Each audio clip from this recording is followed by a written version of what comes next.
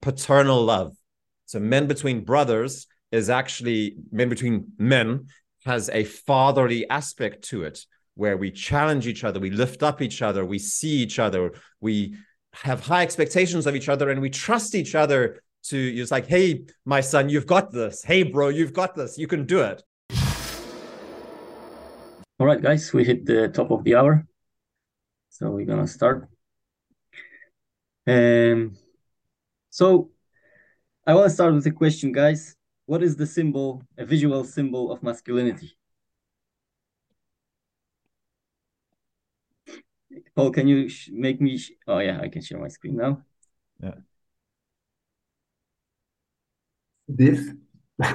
So this is the probably the most known symbols of masculinity and femininity, Oh, right? that's what you mean. Mhm. The one on the right side usually symbolizes masculinity, and so both of them have the circle, which is the common part between men and women. It's a being human. But the masculine part has an arrow, and an arrow is a symbol of a direction or a movement or aim, heading somewhere.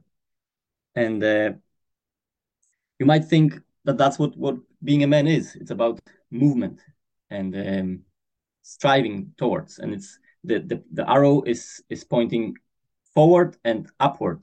So that's the direction where we as men develop. Um, but the movement part is interesting because in a way you might say that being a man is about becoming, that you are never fully a man. There's always more of a man that you can be, and which with each decision that you make and each challenge that you overcome and each action that you take, you become more of a man. But you might ask yourself, where is the arrow pointing? Like what is the direction? What is the vision? And to answer that question, you first need to know who you are. You need to know who you are in order to know where you're going. Um, so I would like to start first with the who are you question, but it is a rather big question, like where to start, trying to answer it. Um, you can approach this question from many different angles. You can say, like, I am a man, or I am Polish, or I can describe you how I look like, or what do I do. So it's a very generic and wide question.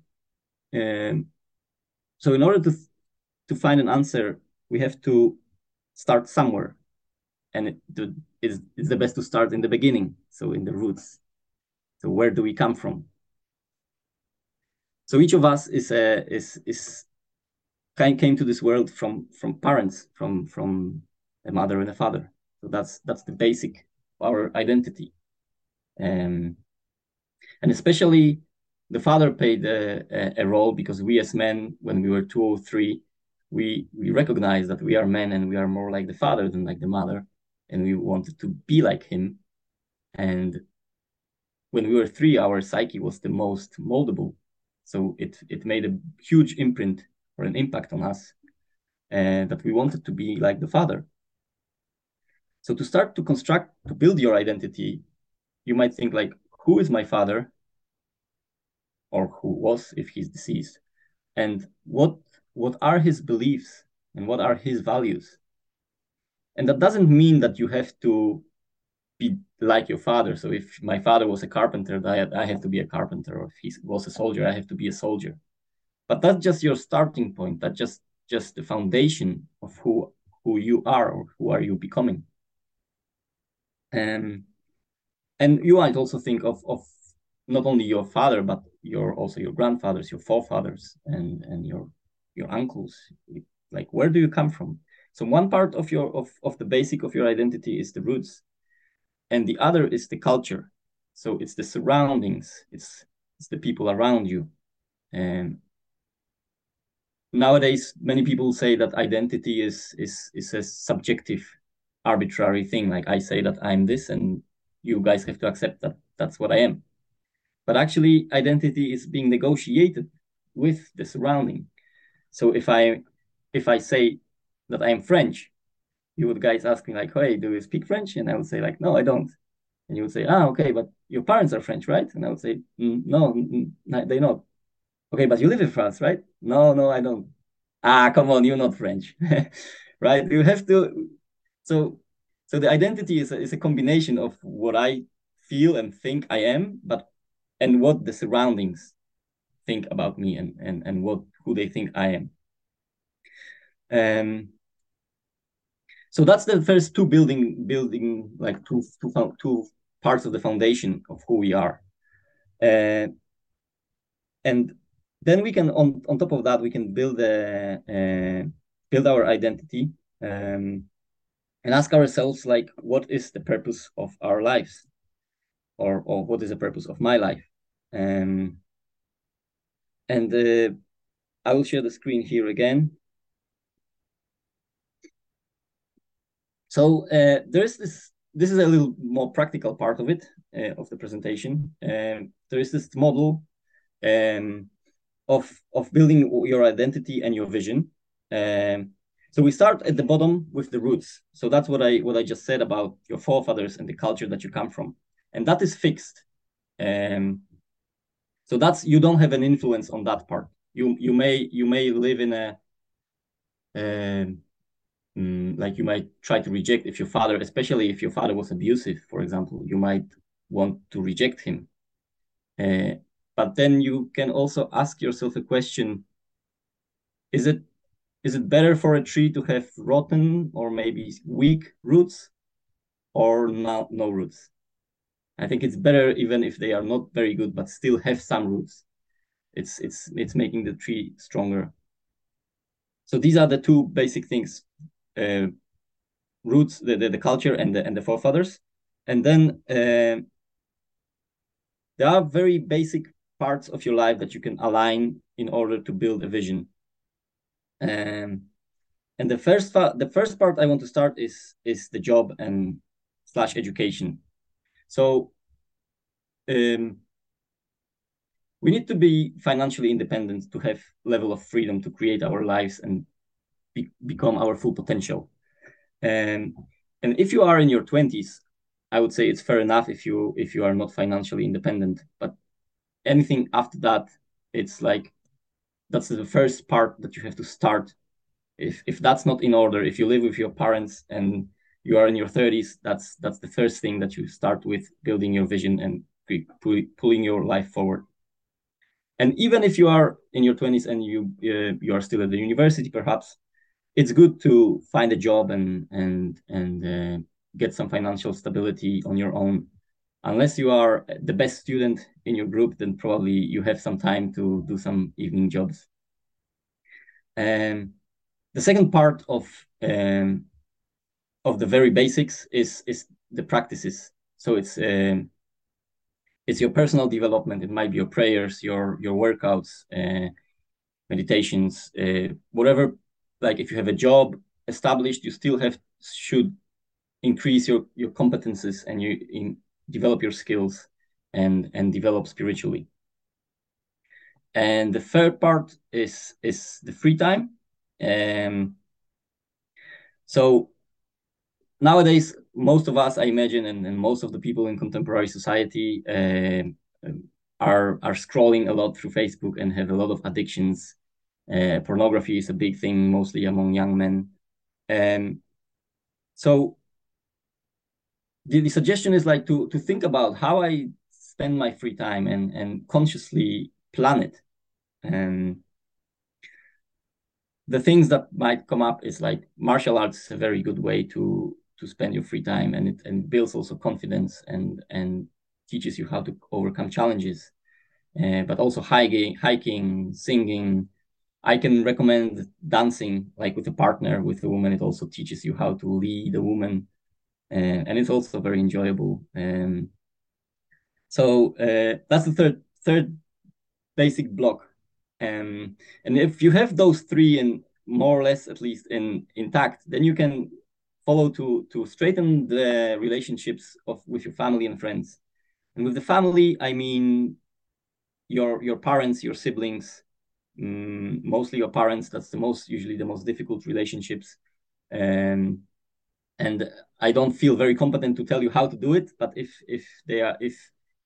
for me, the like a marking point of a healthy relationship with the parents is like if you can hang out with your parents for like extended time and you are not very triggered and you can spend time with them and enjoy it, then I think that's pretty good.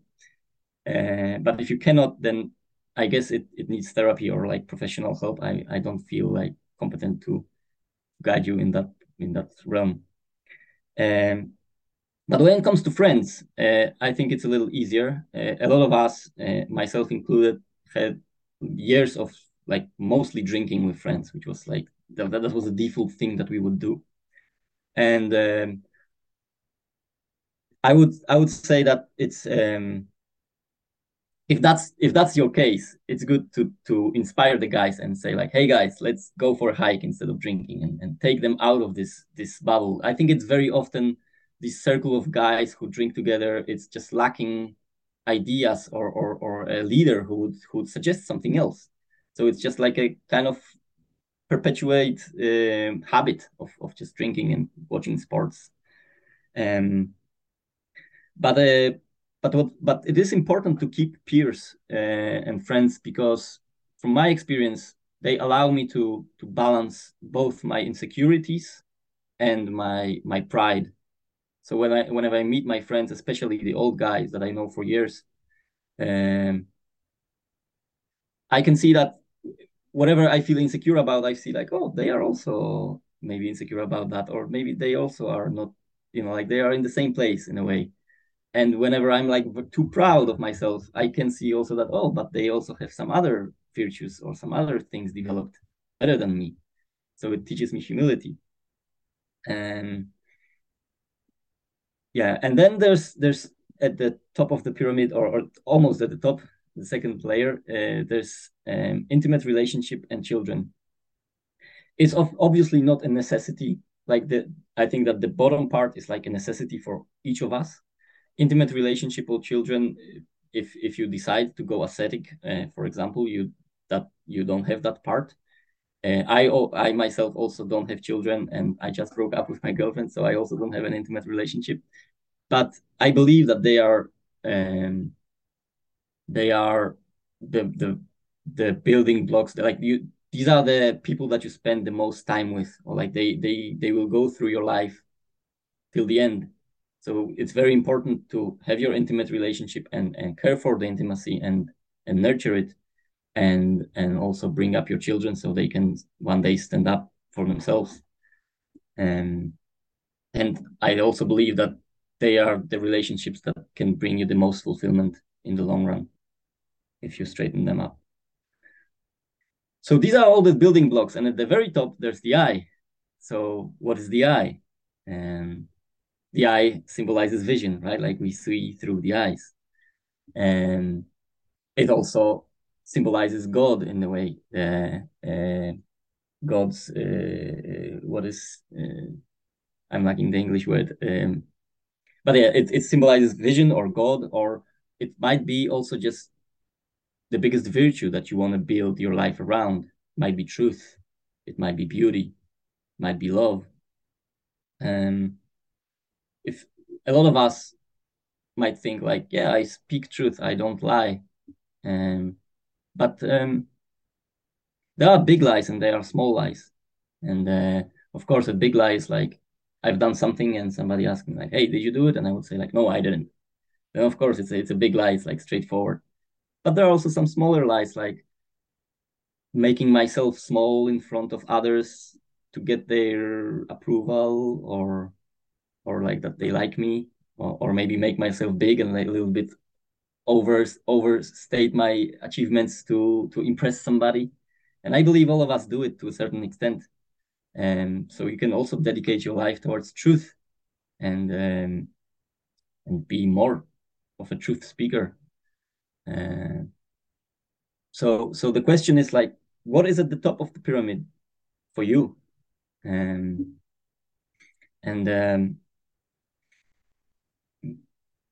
Yeah, what's the ultimate goal? What's the direction of your life? And we might build the pyramid from the top down to the bottom, and first find the what is the I in our lives, and align all the elements up to it. Or if we don't know, then we can build from bottom up. We can start with the simplest building blocks of our lives in order to find out what is at the top. And I believe that those two approaches are not mutually exclusive. We iterate. The more we make balance out of each of the blocks, the clearer the I becomes. The clearer the I becomes, the more it nurtures the pieces in the bottom. And so yeah, the question for us guys is like that. I prepared two questions. One is more abstract, and the second one is a little more practical. And because it's 9 of us, maybe we can split in two and make two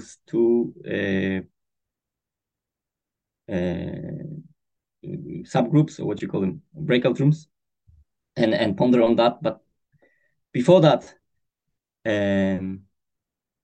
what are your comments, guys? What are the questions for the presentation?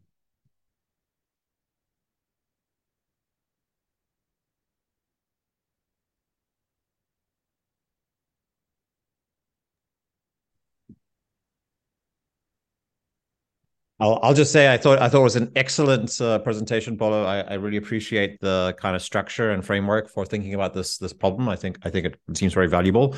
And then the insight that I had listening to you was just that for myself, I like that you had the I at the top, and while there's an EYEI, then I think a lot of us, like the default for our culture, and also just it's so unavoidable, I think, for all of humankind, is that there's an I, as in like just the letter I, like me, up at the top there, right? And so we create the idol of the self, or the ego, and we put that up there, and it becomes about the selfish realization of all the things that I think that I need in order to make myself happy and get the most pleasure and enjoyment out of my life. And then wiser men than myself have found that, and I'm starting to realize this, how this isn't a long-term productive strategy. And that's something that I think is only, it comes like, I think when you're young, like you kind of, it's just, you have to put yourself up there. That, at least that's what I had all the people telling me, like, don't do that. And I still did it. Right. And I'm starting to really know in a deeper sense that that's not worth dedicating my life to. But I still think 90% of the time, I'm probably using my energy and my efforts on pleasing and confirming and building up the I of myself. It's so hard to remember those kind of higher ideals of truth and love and beauty and things like that, even though we talk about them all of the time. But I think that men are in this community because they realize there's something about that. And so it's something we can also use our friendships with, our family with, to remind each other about like something greater there, aware that like 90%, most of the time we're going to be in the selfish mode of being as well. And like, that's just the way it is. And we don't have to like beat ourselves up about that. But we need to find synergies of working with ourselves, with our own ego, and helping ourselves to be like following. I really like the way you had that arrow pointing, like, like we're heading to somewhere higher. We don't really know what's up there, but we're going that direction. Yeah, I think that is very often the case when you don't think about what is at the top of the pyramid. That's where you put yourself in. Like, but I think that asking yourself what is there is the first step to put yourself out of the top of the pyramid.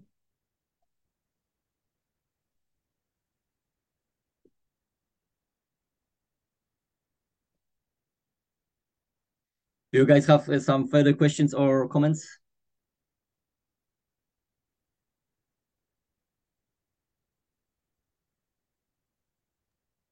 I think, Bolo, quite interestingly, just as you sort of were drawing that picture, that you can sort of land at some sort of vision at the top just by happenstance, by allowing all those other areas to sort of have inputs and give direction in your life in an uncontrolled way.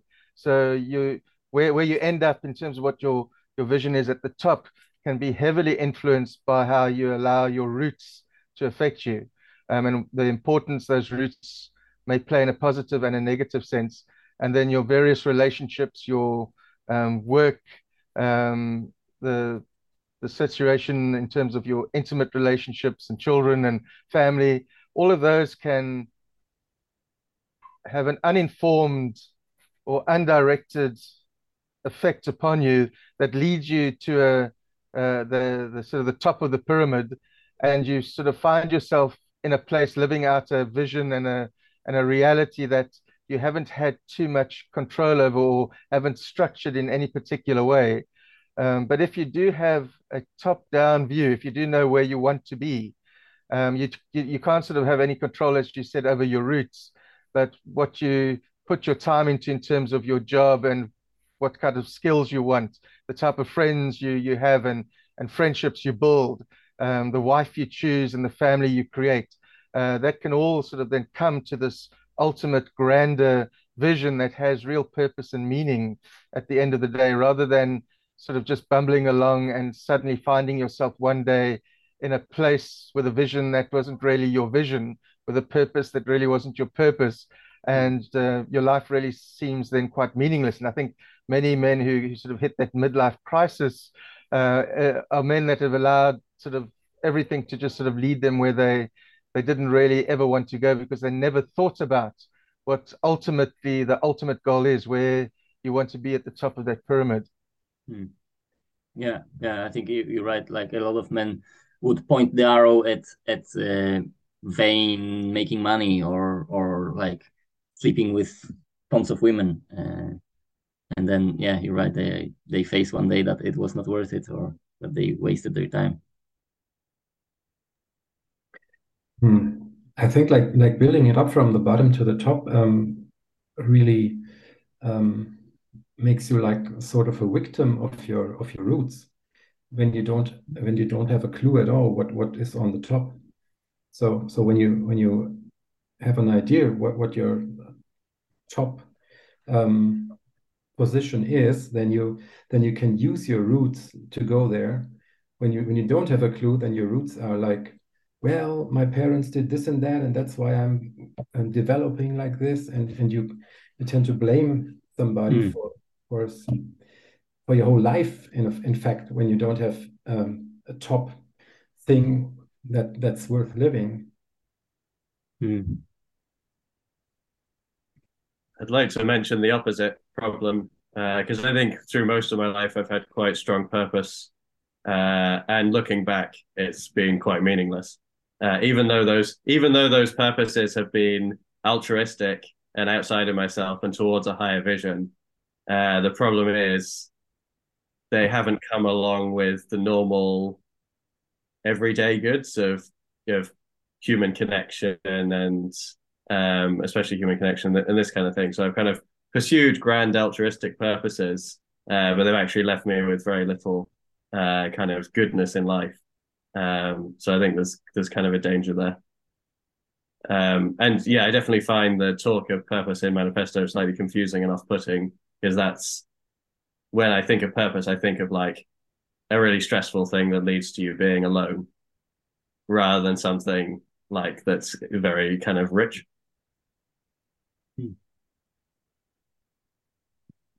I'm not sure if I fully understand. You say that you had the altruistic purpose, and pursuing it and achieving maybe some goals there didn't give you the fulfillment that you were looking for. Yeah, exactly. And what would be the missing part, or like why the fulfillment didn't follow? Because the kind of goals I was pursuing were quite kind of large and abstract, and so I didn't have much like feeling of connection. I couldn't see the impact of what I was doing. It wasn't connecting me to other people very well, and it was also causing a lot of stress. So like, I heard Richard saying like he was relying too much on a top-down model. Yeah. And then you said, Richard, do you feel that that's what we do in Manifesto, is that when we talk about purpose, we're also too much top-down and not enough bottoms-up?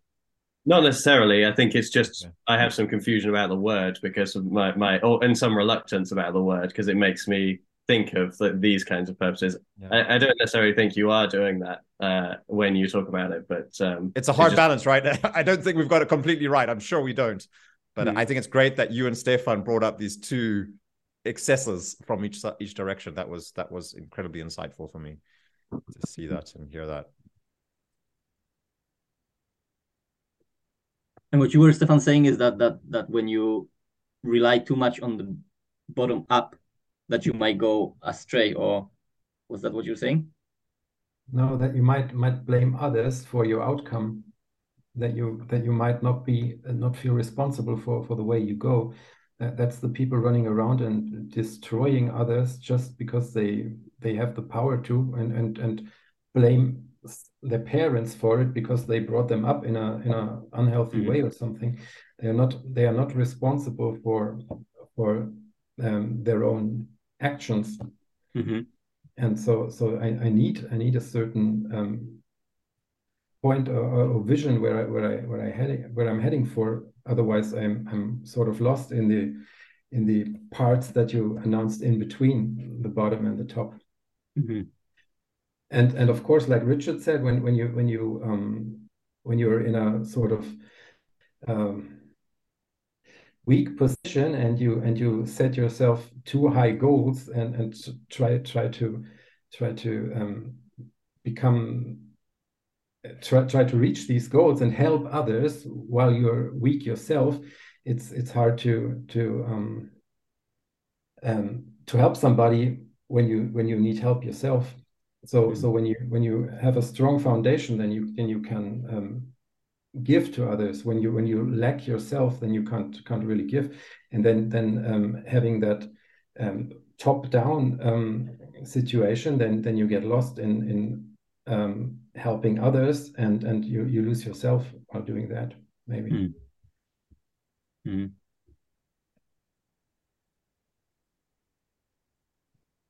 Yeah, I think you're right. So for me, it seems like the solution is to do both at the same time, or like both top down and bottoms up, and so they fuel each other, or like they yeah.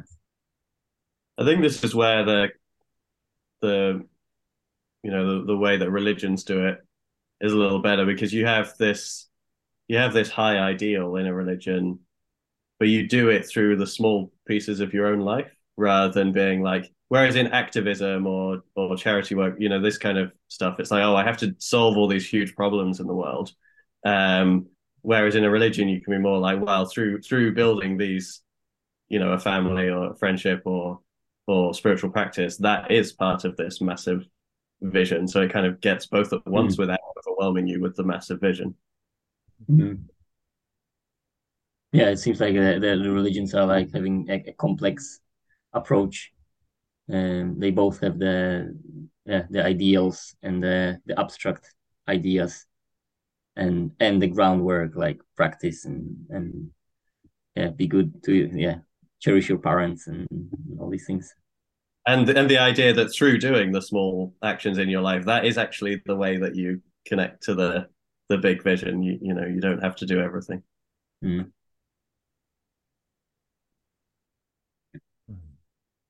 All right, guys, I think we can break up to groups. Yeah. I want to say also that I think if you're only on the first and second level, you can set some temporary goals, and if I'm talking with friends, with parents, I can set up some temporary to reach a financial independence or something like that. But to get this vision, which is on the top level, I think it's very important to reconnect with roots, because I even think that it's impossible to have a real value vision without reconnection with roots. So what I mean is to look at your grandparents, where they ended their lives, what values left to the end of their lives, because they also were in the same messy situation during their lives. They didn't know maybe what to do, but when they came to the end of their lives, something valuable, they kept something valuable with them. So I think at some point anyone we'll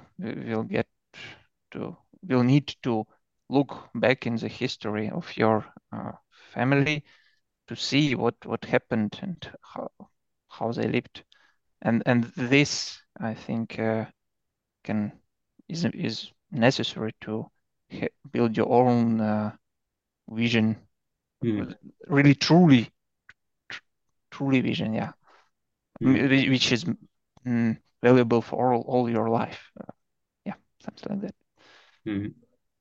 Yeah. I think like it's in your bloodstream, like it penetrates like what your roots are. It penetrates you in a way that you are not even aware of, like the thing that, you know, when we were small children, what my father was doing, like it formed me in so many ways, on so many different levels, that I cannot even really grasp it. And it's so much of who I am today.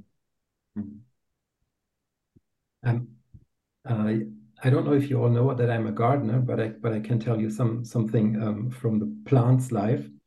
And there is these fruit trees, and usually you put a seed into the ground, and then a very strong roots built, and a very strong base for the new tree is built, and then in the 60s, people came up with the idea of building trees out of branches. So they like put the branch, somehow made it build roots and put it into the soil, and then the branches grew, and they had fruit like after 2 years, whereas the one from the seed takes 7-8 years to build fruit.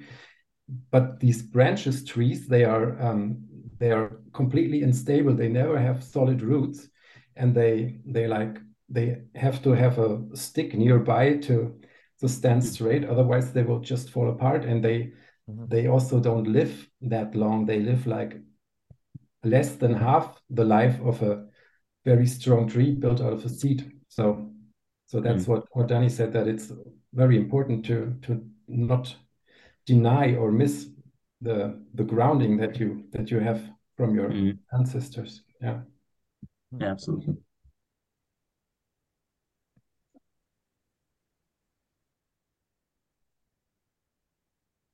Can I just add a little thing from like that I've just been nerding with recently?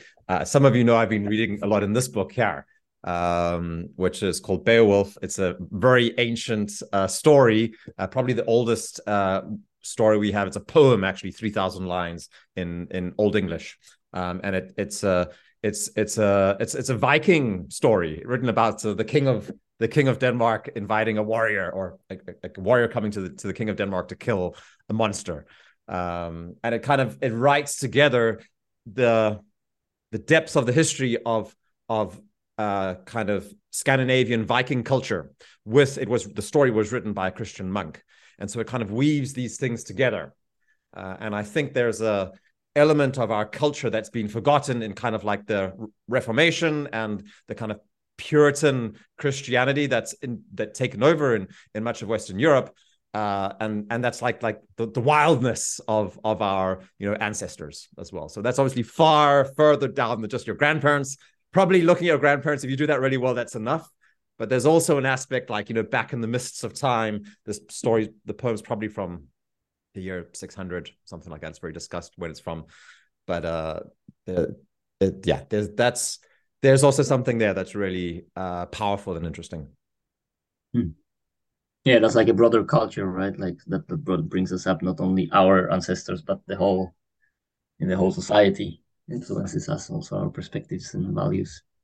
Yeah, the thing that I always wonder, like when I come to Scandinavia, it's like, what happened to the Vikings? Like, where are the Vikings gone to? Like, all these like guys are gone, like the greatest warriors of the world, right? And now it's just like all these sweet, gentle, nice men who are so sweet and kind.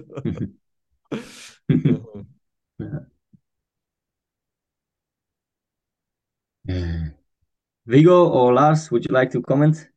What are you sitting with?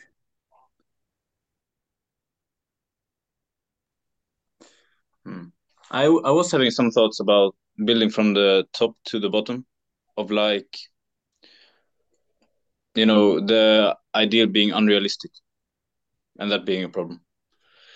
But I'm not so, because I had another thought of like, because at least in the core integration program, you always built from the top, you built smaller habits. So I don't know how unrealistic it could be. I don't know, because I've had problems with my visions being like, not really something that I actually want to do. But I think that's just an immaturity thing, since I'm 21 years old. Mm-hmm. But you say that is a problem, that the vision is unrealistic? I think when you don't ground it in like what's it called? The base? I don't know. Yeah, the roots. The roots. I think it's like how the tree that like blossoms quickly is also unstable. Yeah. Yeah, I think like we can also distinguish like the vision the vision as a sort of a plan for your life, like where you want to be in 3 to 5 years, and that should be attainable. Like you should measure, like it should be feasible and ambitious, of course.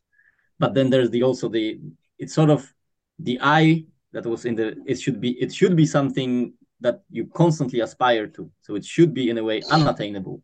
So it's like inexhaustible in that way. Can I build a little bit on Stefan's metaphor? Because I really liked it about like the grafted branch that became a tree. Because I think why do we create trees like this, right? We create them because we want them to be as productive and give as much fruit as we possibly can, so we can sell the fruit and make a whole lot of money. And so that's why we go for like this quick fix, short process, and we don't really care about the roots. We try and create some supportive structures that can kind of hold things in place for as long as possible, and we're getting get the maximum payoff. And I think that what happens is, if you're as a man, don't create your vision based on your own roots, is that what happens is you create a vision based on what's in the culture. And so I'm sorry to say it, but when I see guys who their vision is to like solve climate change and, just like deal with all like the big, whatever it is that newspapers and the media is talking about, for me, it's quite clear that these men are more motivated by the culture than by their own roots. And it's certainly my own life looked like that as well. I worked as an environmental sustainability specialist for 8 years in a big corporate company. So the culture was what was informing my vision. What does the culture want? Well, it wants me to be a productive, money-making part of society that can contribute as much as I want, but I need the support. Often my support was like either getting drunk or watching pornography or whatever it is. Like I needed all these supports to actually hold my life together, and I only lasted for half a life.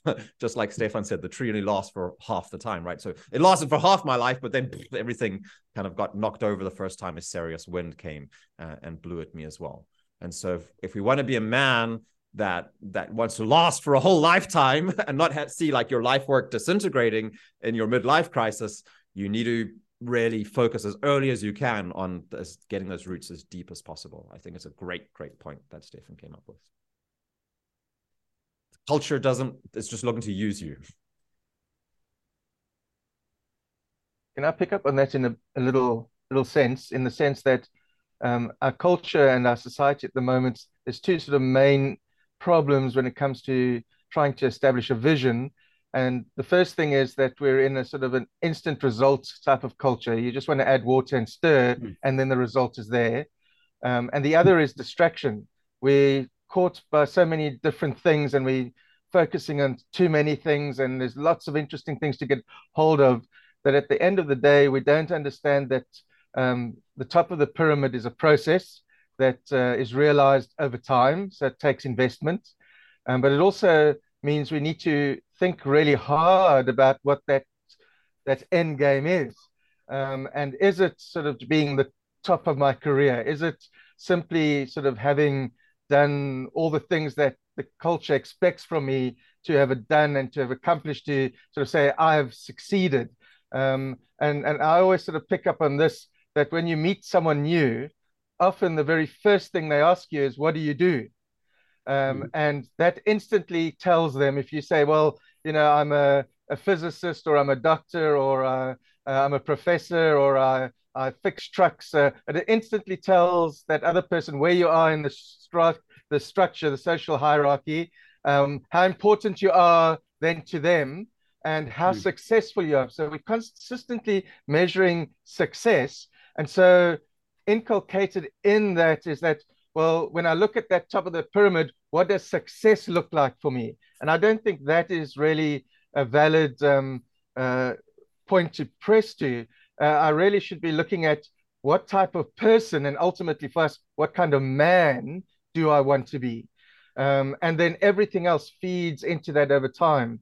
So where I start, my roots and my culture and all those things that feed into that could make me a money-grubbing, ruthless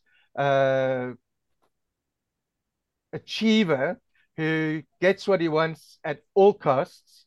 And when I do that, am I a success? Have I reached what I want? And when I do, am I happy with that? And the answer 99.9% of the time is no. You can look at all these big successful people, and every day they wake up and they do the same thing. They're still pursuing what they thought they had. And so at the end of the day, I need to realize that there is this process. Who am I going to be? What does that look like? And I need to realize that it's getting there is by being part of a bigger whole. So vision, and my vision can't just be me. I think, Paul, you really touched on that nicely, and the big I.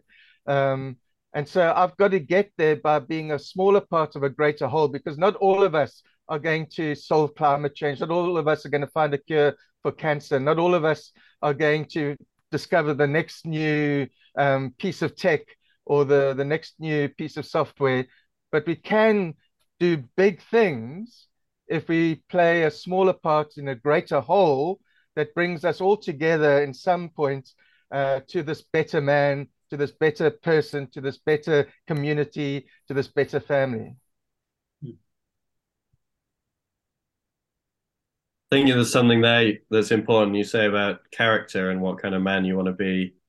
Because I think in some ways it's easy to see the route towards just making money as the wrong route.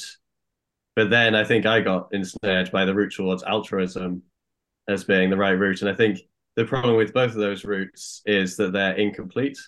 Because if you obsess about altruism, there's whole chunks of your life that are missing. If you obsess about success, there's whole chunks of your life that are missing. Even if you obsess about having a family, like if that's the only thing, then there's something missing. So it's sort of you need a vision of a very holistic vision, or maybe like a vague vision, like one that's not so pinned down that you end up cutting out parts of yourself in order to fulfill it.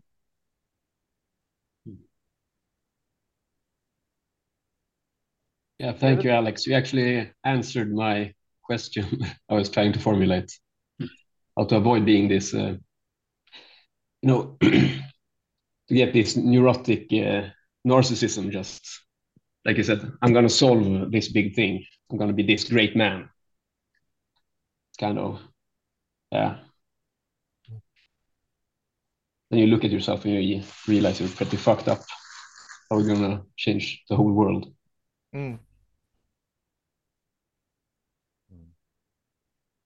But at the same time, I believe that we have the potential to be great. That if we align all those pieces and work on ourselves through decades, we can become like really influential, and we can, like there are examples, right, like of great men and also women who did change the course of history. So it is possible, right? Absolutely. But it means that you need to be ambitious. So I think that's something that I hadn't really realized until we started having this conversation, is that you actually need to have some ambition. You've got to want to get to that level. So ambition is actually an important motivator. It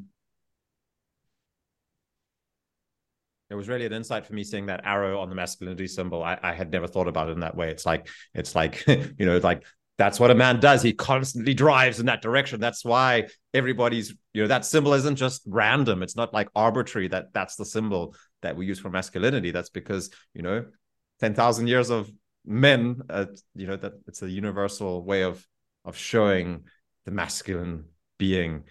And yeah. And I think that it just becomes dysfunctional when we deny that part of ourselves. Again, it's like it's cutting off the roots if we say, oh no, now we're not going to be ambitious. Now we're just going to be, be in the moment or something like that. Like, yeah, great to be in the moment, but we're also going to be ambitious sometimes. And so direct our ambition towards things that are good for me in a way that's good for others, in a way that's good for society. Be strategic about it in everything that I do. I guess an important thing to have that direction is to start where I can really have an impact, and not to deal with problems on the other end of the world and moan about it and not being able to do anything about it, or gluing myself to a street and wanting to have some impact with that. It doesn't matter what I do when the problem is out of reach for me. I cannot solve it, and I have to start right in front of my door, and there's plenty of good things to do. And when I go from there, then I am really able to achieve something and to have some impact on the world, in a positive way. When I start with problems out of my reach, I will never have any impact. Yeah, I think we have to start small and build from there. Because if you cannot, like get your household together, like why would you be able to change the country, or fix anything if you cannot fix your own life? So yeah, you have to, of course, like walk your talk. Maybe one issue is that there's not very good institutions for young people and young men to kind of enter and start building their, because you want to sort of start small with your capabilities, and as your capabilities grow, you can do more and more. But there isn't really there aren't many places in society where you can actually do that. So you either sort of just follow a very default careerist path, or you go straight into activism or this kind of thing. And there's just not a good way of providing that path for people.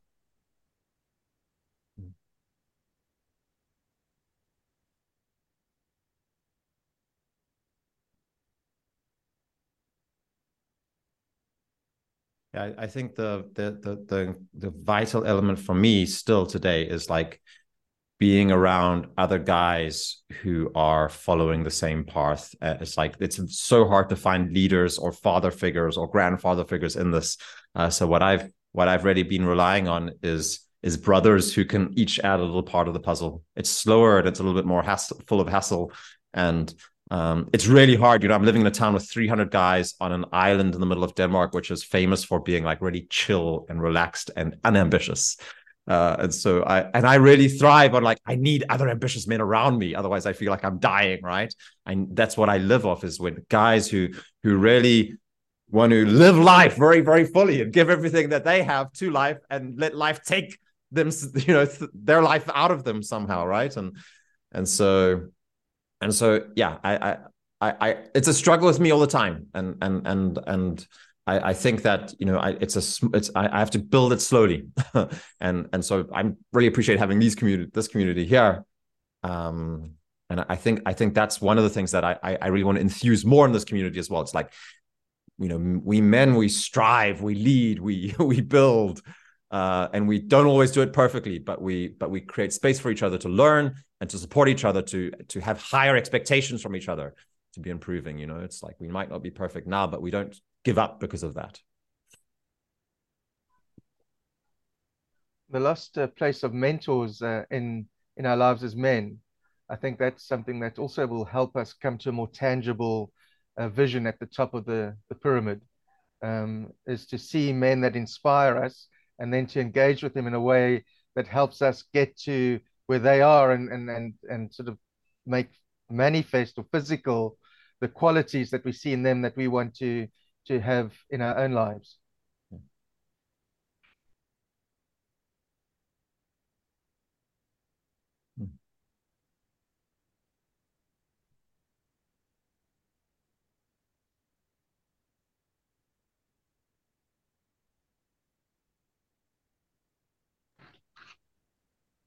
I have a quick question about mentors.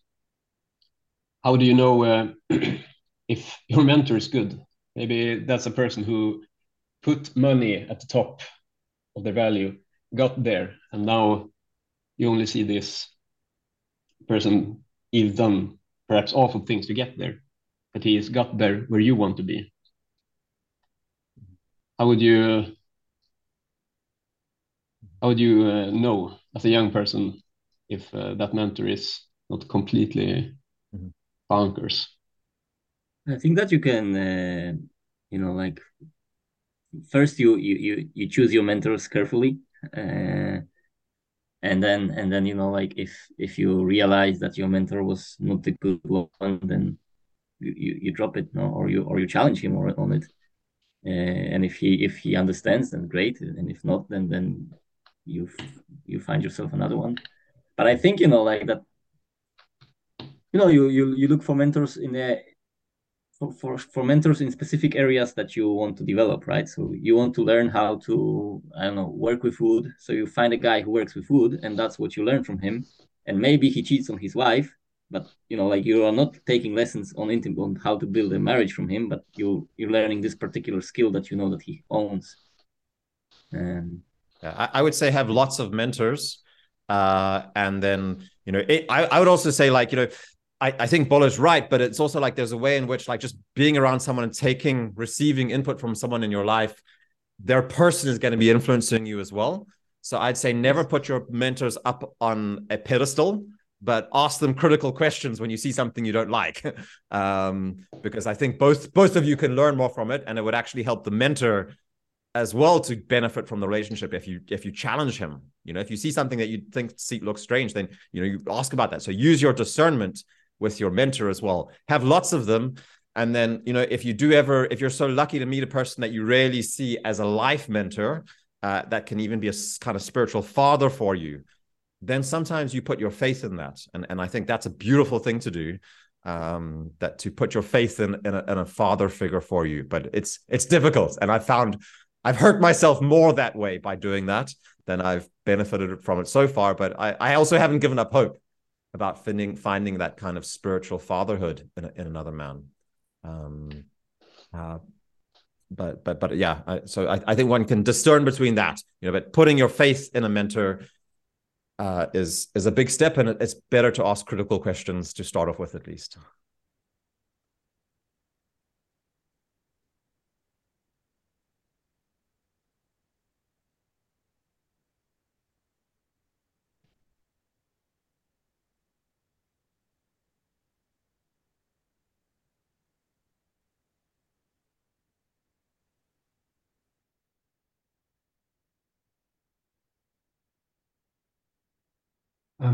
I recently elaborated with finding a mentor, and I found out that it's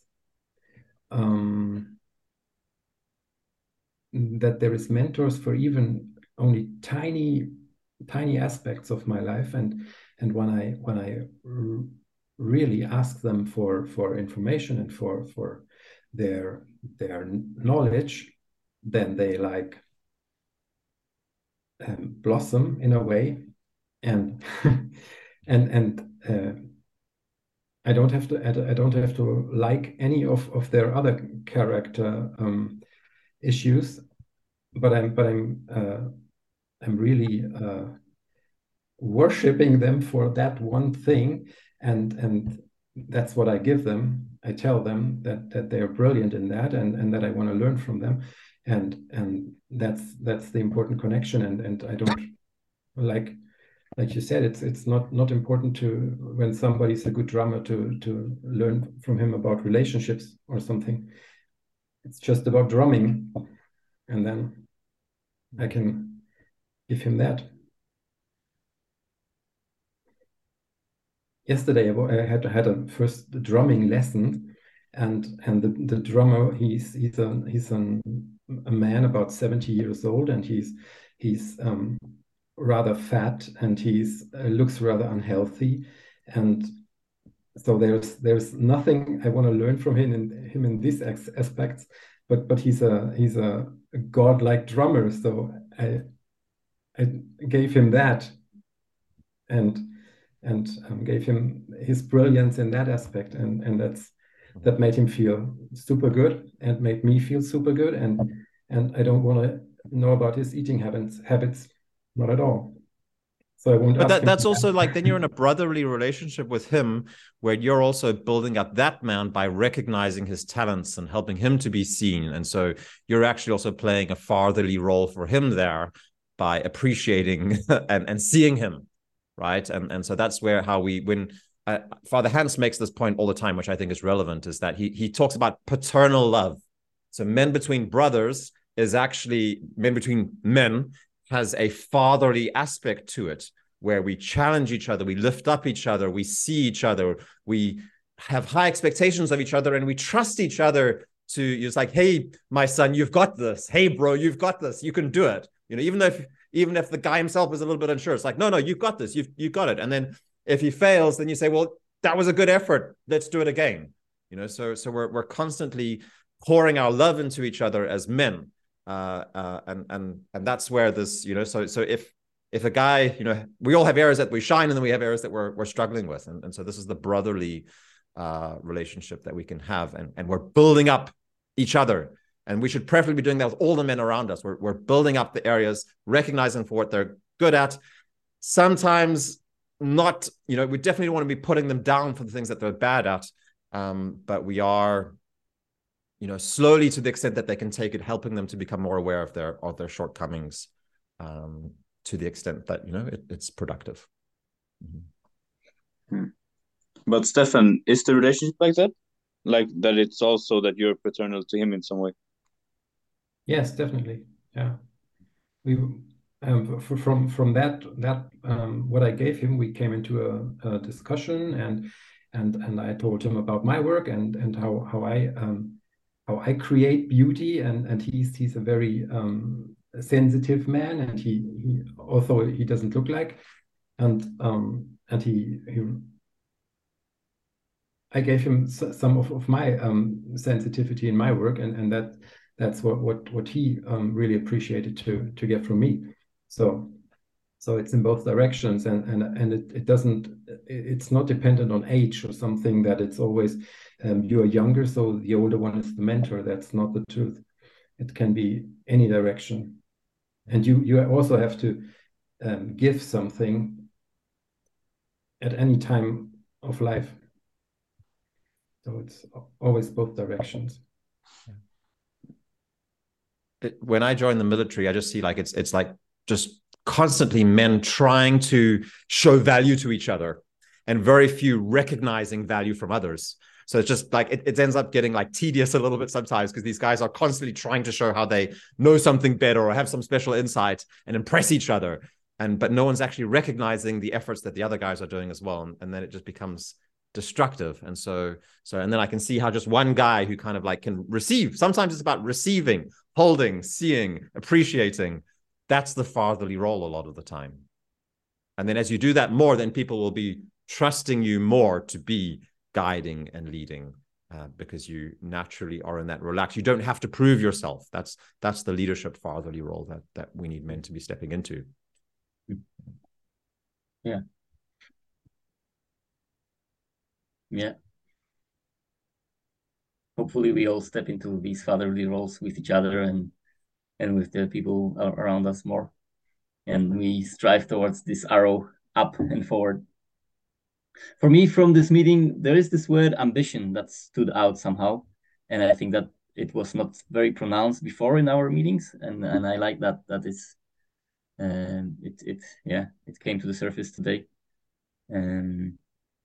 So that's for sure my take out from this meeting as we approach the top of the hour. Do you guys have some last comments?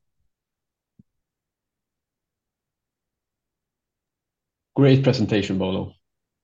Really good. Thank you.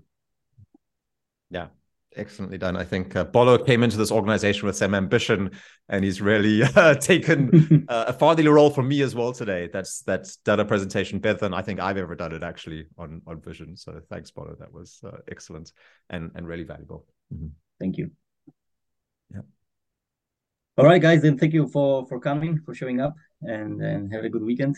And I see you around, hopefully next time on some common meeting with cross-group meeting. Thank you. Great. Cheers, Thanks, guys. guys. Thanks. See you.